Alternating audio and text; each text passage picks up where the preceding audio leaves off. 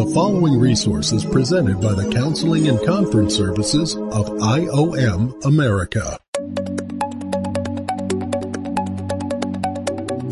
We want to welcome you to our podcast today.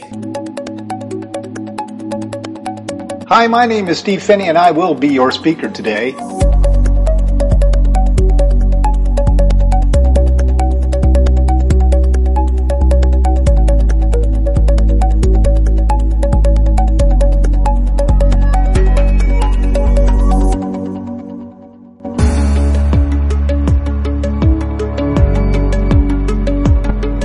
Welcome, podcasters. I am so excited about giving you this message today. We're calling it The Exchange Life Gone Wild.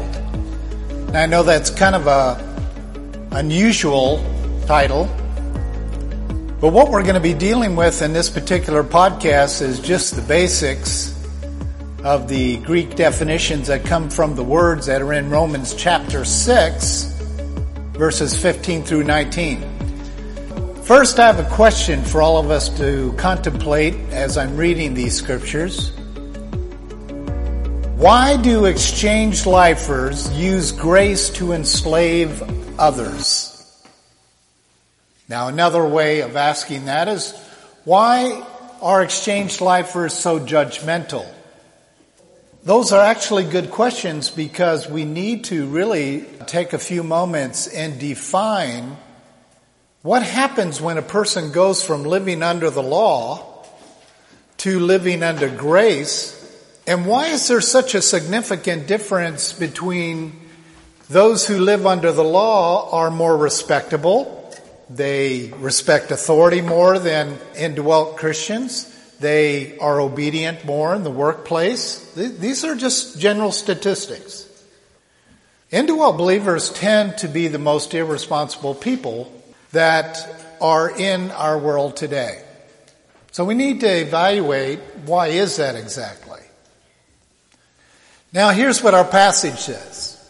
What then? Shall we sin because we are not under the law but under grace? May it never be. Do you not know that when you present yourselves to someone as slaves for obedience, you are slaves of the one whom you obey?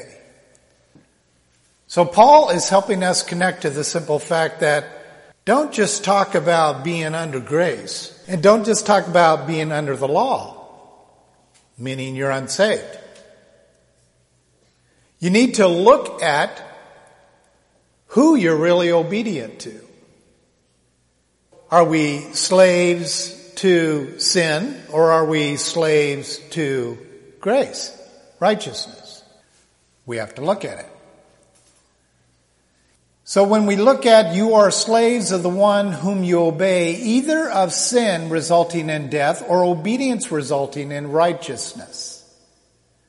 But thanks be to God that through you, even though you were slaves to sin, you became obedient from the heart to that form of teaching to which you were committed. And having been freed from sin, you became slaves of righteousness. One of the number one issues that's still present in our world today, particularly our cultures, and that is the war against slavery. I don't really know too many people that would get excited about being called a slave, but I'm one of them. Being a slave is not a bad thing, it's actually a very good thing. But what you're enslaved to determines who you're enslaved to. That question is worth reviewing. I want to be a slave to Jesus Christ. I want to be a slave to righteousness. If we spend so much time worrying against, I'm enslaved to nobody, I am no one's slave. Well, that kind of thinking is a confession of far more reaching depravity than you're probably willing to admit to. So he finishes with, for just as you presented your members as slaves to impurity and to lawlessness, resulting in further lawlessness, so now you present your members as slaves to righteousness, resulting in sanctification. If there's any listener right now who is calling themselves an authentic Christian, and you're not interested in the pursuit of sanctification, you are not saved. Those two do not go together. If you are born again and are making the claim that you're indwelt by Jesus Christ, you have a built-in passion and desire to be sanctified. Sanctified is also seen as working out your salvation. Sanctified is making sure that you are no longer slaves to sin, but you are slaves to righteousness. It's that process that Paul is revealing to us. The results of all this is sanctification. So people who are not into sanctification are into sinless perfection, the greatest infection and virus in the Exchange Life community. So let's look at the term using grace to sin. In the Greek there, it's using divine influence to miss the mark. Now I'm hoping that there's at least one person out there, one mind that is listening to this podcast, that you're already starting to judge me. Because you really could become the person that we are speaking of today. See, the Exchange Life people now receiving the label that we're the most judgmental, elitist group of Christians on the face of the planet. Those are real terms that are being tacked onto us. We're elitist. That's not a good label to receive as an Exchange Life person. These type of indwelt believers use Holy Spirit influence to help people miss the mark. Now let's look at the term under the law. The position, condition of being regulated by standards. Now you're being deceived if you don't think that indwelt believers are not putting standards on other Christians. And when they don't meet those standards, they become disappointed in them, or they resist them to have fellowship with them, or to work with them in service, or any other form of overflow of the Holy Spirit. Now we look at the term under grace. The position, condition of being influenced by the divine. Whenever you see the word divine, you can put two words in there. Holy Spirit. Divine is the manifestation of the holy. That is done through the Holy Spirit. So when you see the term divine stated, you can usually put in Holy Spirit. The position, condition of being influenced by the Holy Spirit upon the heart. That's being under grace. The other one is position and condition by being regulated by standards. Being under grace is being influenced by the Holy Spirit upon the heart. Slaves for obedience. In the Greek, it is going from involuntary bonded to voluntary. Some of you probably remember our little sermon we did on ear piercing. But the left ear was a volunteer position. So if you had an earring in your left ear, you were a volunteer slave. If you had an earring in your right ear, it meant and communicated. In the modern times it is you're gay. In the biblical times it means that you are in forced slavery. Someone bought you. The piercing and the ears initially came from slavery, but it is like the fad of today of piercing everything from your nose to your toes. It's not communicating slavery anymore. In fact, as you talk to a lot of tattoo people, and tattoo and body piercing comes under the exact same category in the Bible. It's piercing, it's needle piercing, it's bondage, it's communicating slavery. Whether it is tattoos or whether it is body piercing, if you talk to those very people, they are usually social justice gospel people. They hate slavery. They stand against slavery. They easily cling to different races that they want to be free from their slavery and so forth. That's why it is heresy. They themselves are communicating what is being communicated to us in this passage. They are slaves themselves to sin. Satan uses the cultural popular stuff to soften the blow and to liquidate the potent truths of rebellion. So slaves of disobedience in the Greek there means going from involuntary to voluntary. So that is us saying, Christ, I want to be a slave to you. Takes the earring out and puts it in the other ear for volunteer. And then slaves to the one you obey. In the Greek there it is sin. Miss the mark. Sin or righteousness. And with righteousness it is achieved the proven character or achieve the mark. Being slaves to the one you obey becomes sin. Submitting therefore to the things of sin, I'm admitting that sin is my master.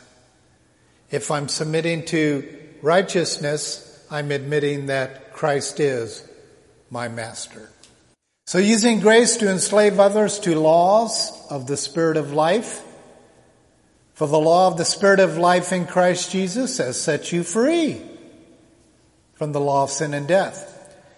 The gracialistic people have removed the law in most of their communications. Not understanding the law never moved. So the law of sin and death is going to lead you to death. The law of the Spirit will lead you to life. Law is needed in both positions. It doesn't go away. So the Exchange Life Gone Wild is this new group of people that are removing law from discussions. Everything's grace, but not realizing that law is in grace. It's just fulfilled. So there we have the turning pivotal point of the Exchange Life going wild. So the crazy thing is these Exchange Lifers tend to use grace to enslave people to the law of the Spirit. They'll beat on you with grace truths while not showing you and demonstrating what the grace life is all about. And grace life requires immediate obedience. And see, if you don't make that connection, then you're going to have this religious people-pleasing mindset of actually trying to force other Christians to live by the law of the Spirit when themselves refuse to use the term law in their own lives. That's why they're religious. So yes, I want you to think about whether you truly are an indwell believer. Do you beat people with grace? Do you beat people with love? Do you beat people in order to get them enslaved to the law of the Spirit, which ultimately they need to be enslaved to? But using grace to do it is not the proper method. So obedience from the heart is the big issue. You could also say this, the heart in the Greek and even the Hebrew, the heart is always referencing the Spirit, the innermost man. So obedience from the spirit of the man. If I'm obedient from my mind, that is different than the Spirit within me being obedient to Christ. So the irony of this is you can actually go through your day and the inner spirit within you, your inner man, can be 100% obedient to Christ all day long. And this is where the gracialistic people go wild, because they start getting into sinless perfection.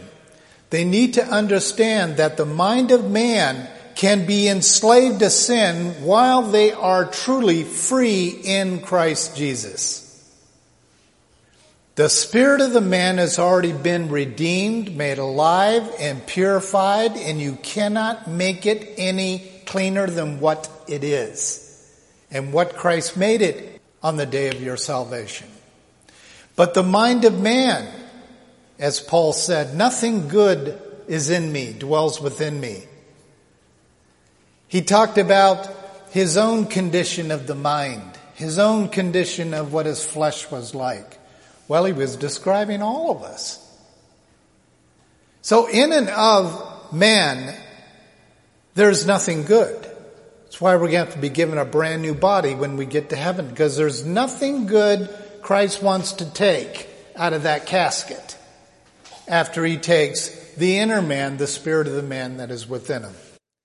So obedient from the heart, in the Greek there, is to listen attentively. By implication, to heed or confirm to a command or authority. By way of the spirit of the man, the inner mind. So obedient being directly connected to with hearing, you first got it. Number two, you immediately conformed to this command and to this authority person, and you took action. Simple deal. Teaching's committed in the Greek there is instruction, which also means the act or the matter. Doctrine hath been taught. All the doctrines that have been laid out there for the indwelt believer, they're not just filing them away in a notebook. They're studying them day in and day out, studying them to show thyself approved to handle accurately the word of truth. Well, people didn't have Bibles until the 1600s. They didn't have personal Bibles until the late 1800s. So how in the world did this work, to study to show thyself, to be approved to handle accurately the word of truth? Is they would take what Paul was saying under that tree or in that arena, and they would write it down. They would script it. And they would write it down, and they would comb over it and tell it to their children and to their grandchildren, and it just kept being passed down by the heart of the person.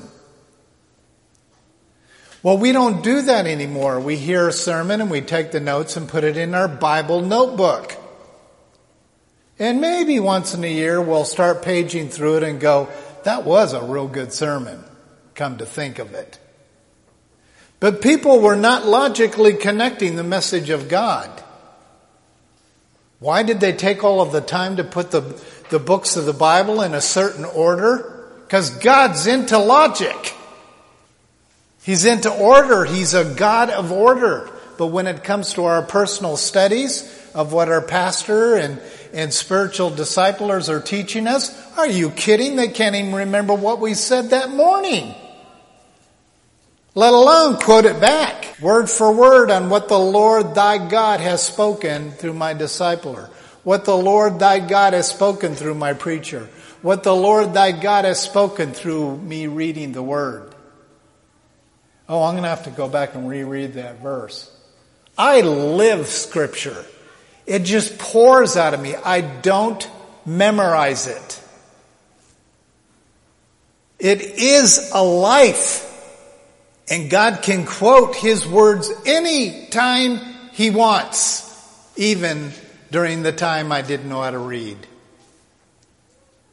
I was compelled to share the Word of God long before I learned how to read. You couldn't keep it locked in me. Before I met my wife, I didn't know how to read. After I met my wife, I didn't know how to read. Before she taught me to read, I was compelled to share the Word of God with her. And that's what her story was all about in this 5 hours in the rain. You cannot contain an indwelt believer. You cannot contain an indwelt believer. You have to shut them up, or you got to cut them loose to do God's thing. No illiteracy, no Bible around, none of those matter. It's a compelling release from the heart of man. Freed from sin, it means in the Greek to liberate, that is to exempt from moral, ceremonial, religious, or mortal liability. Deliver, to make free. So to be freed from sin, you are truly liberated. But you can go back and enslave yourself to anyone you're listening to. And I'm telling you, if you are into self-talk and self-listening, you're a self-life pleaser. You are going to please others before the living God. And if you want to put God on edge, be a people pleaser. Because it is the greatest form of idolatry, the most deceptive kind of idolatry, particularly for exchanged life people, is that they cower to the boldness of truth for the sake of saving the relationship. And that's why our culture today is relationship first, Jesus second. God, may you implant that in the hearts and the minds who just heard it. The Greek for slaves to righteousness is to enslave, bring into, or be under bondage. There's nothing wrong with you as an indwelt believer to desire being a slave, to be in bondage. Because the literal ideology behind bondage is to be bonded. Bonded. I've got the mark. I'm recognized as being a servant to Jesus Christ, who is my husband. I'd like to see our culture bring that back into marriages.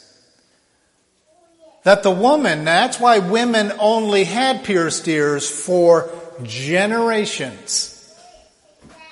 For the woman to have a pierced ear, a beautiful little earring in that ear saying, I am enslaved to my husband.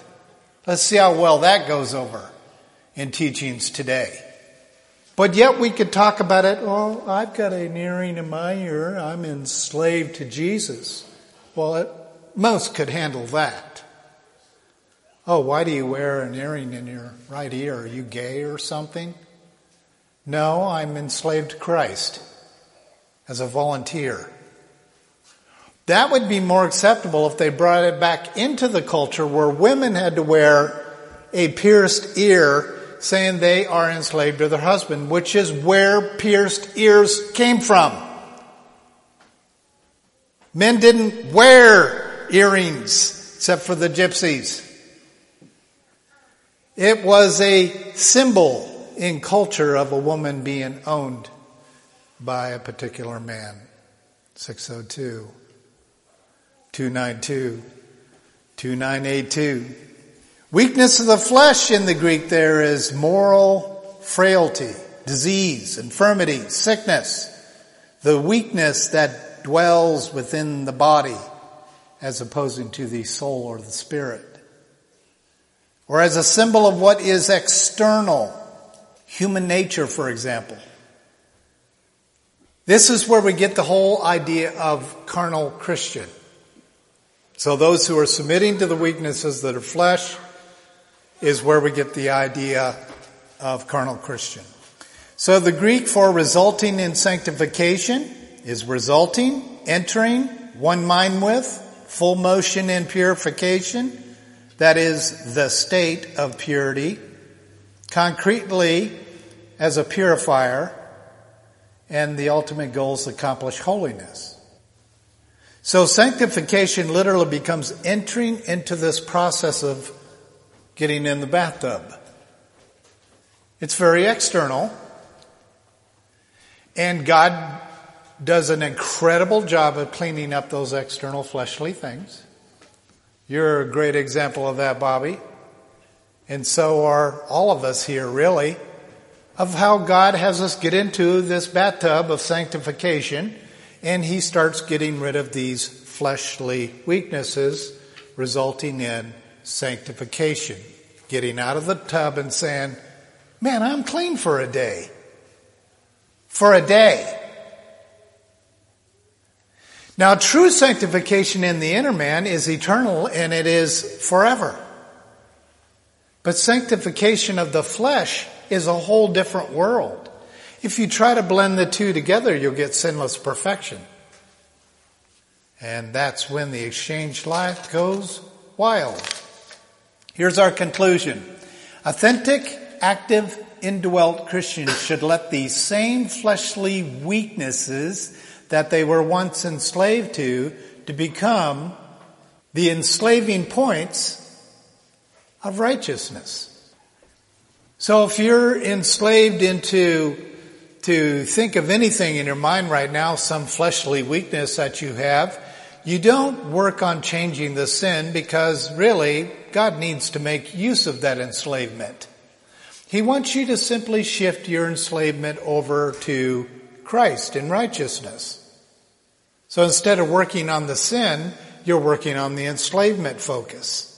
So now it's shifted over to Christ, and now you're enslaved instead of being someone who's walking around swearing all day long, almost every time you hit your thumb, to not hitting your thumb, you're swearing, and you just shift that weakness, that fleshly weakness, over to being enslaved to righteousness. And what you're going to find, instead of saying, God damn it, all day long, you'll be blessing God all day long, and all of a sudden you'll notice you're not swearing like you used to.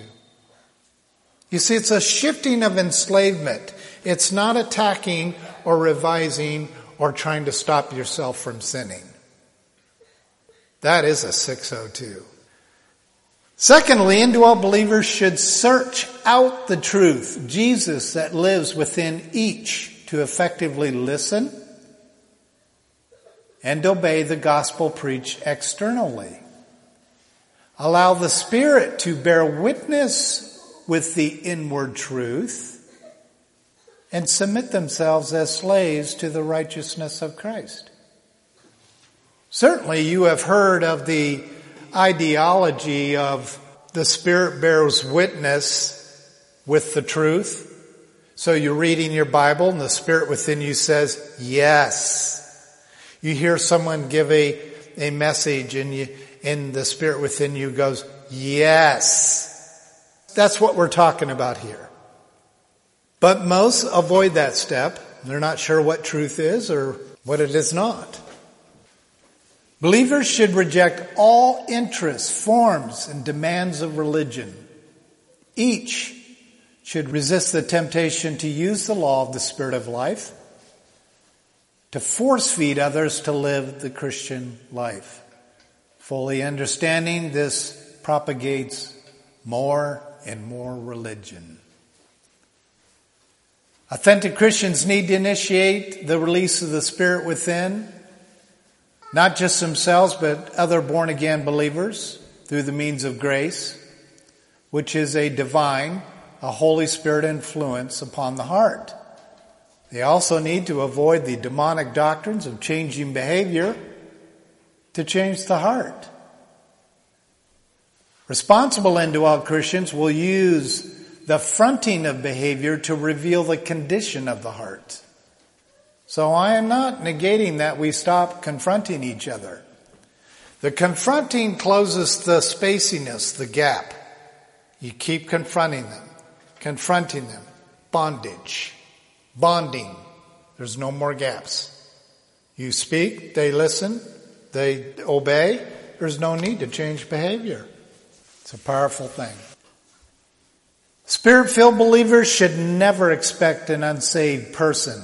Think, as I say this, think how ridiculous this is. Spirit-filled believers should never expect an unsaved person, someone who is obviously enslaved to sin, to act Christian, to act like they're enslaved to righteousness. Each authentic believer should embrace the fact that only fools can expect unsaved people to replicate the works of the life of the Spirit. Now, I know because the Lord has warned me in this one single point that there are going to be very, very, very few listeners that got it. Because it takes an in-touch bond and bondage, enslavement to the Holy Spirit within you for you to get that point. Some people spend their entire lives getting this one point. Why do you expect unbelievers to act like Spirit-filled, enslaved Christians? You just look at the ideology of parenting and this parent constantly driving these children to be perfect, and all they're doing is forming a world religion inside their household. And then when they get to the teenage years, they see this extreme revolt against the doctrines of the church, and they're going, oh my God, what's happened here? You built a religion for them. You cannot expect unsaved children to act as Spirit-filled, enslaved Christians. You can't. A doorknob is a doorknob. A light bulb is a light bulb. Jesus is Jesus. Life is life. Indwelling is indwelling. God is a God of order and clear definition. So religious people are not only people pleasers, they enforce the law of the Spirit of life onto their children and friends and others to live possibly a Christian life that doesn't even exist for that person. Any Christian who assumes another person is truly saved and they treat them like they're saved, they are producing religion in that person's life. When God Himself is trying to show them they are a religious person going to hell until they have this. That's the only goal that God has for your life, being here on earth. That's it. Are you or are you not filled with the Holy Spirit of promise? Now, if you are, I have a few things you can help us with here. But if you're not, this is pointless for me to expect you to have the overflow of the Holy Spirit and not beat people up through your religion. People pleasers, as my old boss says, people pleasers are the most controlling people on the face of the planet. You pray about that. Propagating the things of shame. Therefore, what benefit were you then deriving from the things of which you are now ashamed? For the outcome of those things is death. But now, having been freed from sin and enslaved to God, you derive your benefit, resulting in sanctification, and the outcome, which is eternal life. Romans 6:21 and 22. Now, the thing we have to remember in closing this podcast is the famous, most used verse in Romans, and it is, for the wages of sin is death, but the free gift of God is eternal life in Christ Jesus our Lord. So if anyone has perceived this to be a bondage-oriented message, it is. I hope you feel in bondage. But I would like to have you ask yourself the question, in whom am I in bondage to? There's nothing wrong with the word bondage. It's a biblical, healthy word. And so is its definition. Pray, think about the possibility of what you're enslaved to and who's behind the what you are enslaved to. None of us can live a sinless, perfect life here on earth. That day's coming for us. But the perfection of the sinless one lives in you if you're truly indwelt. If you're propagating everything from social gospel stuff to enslaving others by the way of grace, you really should ask yourself, is Romans 6:23 truly alive for me?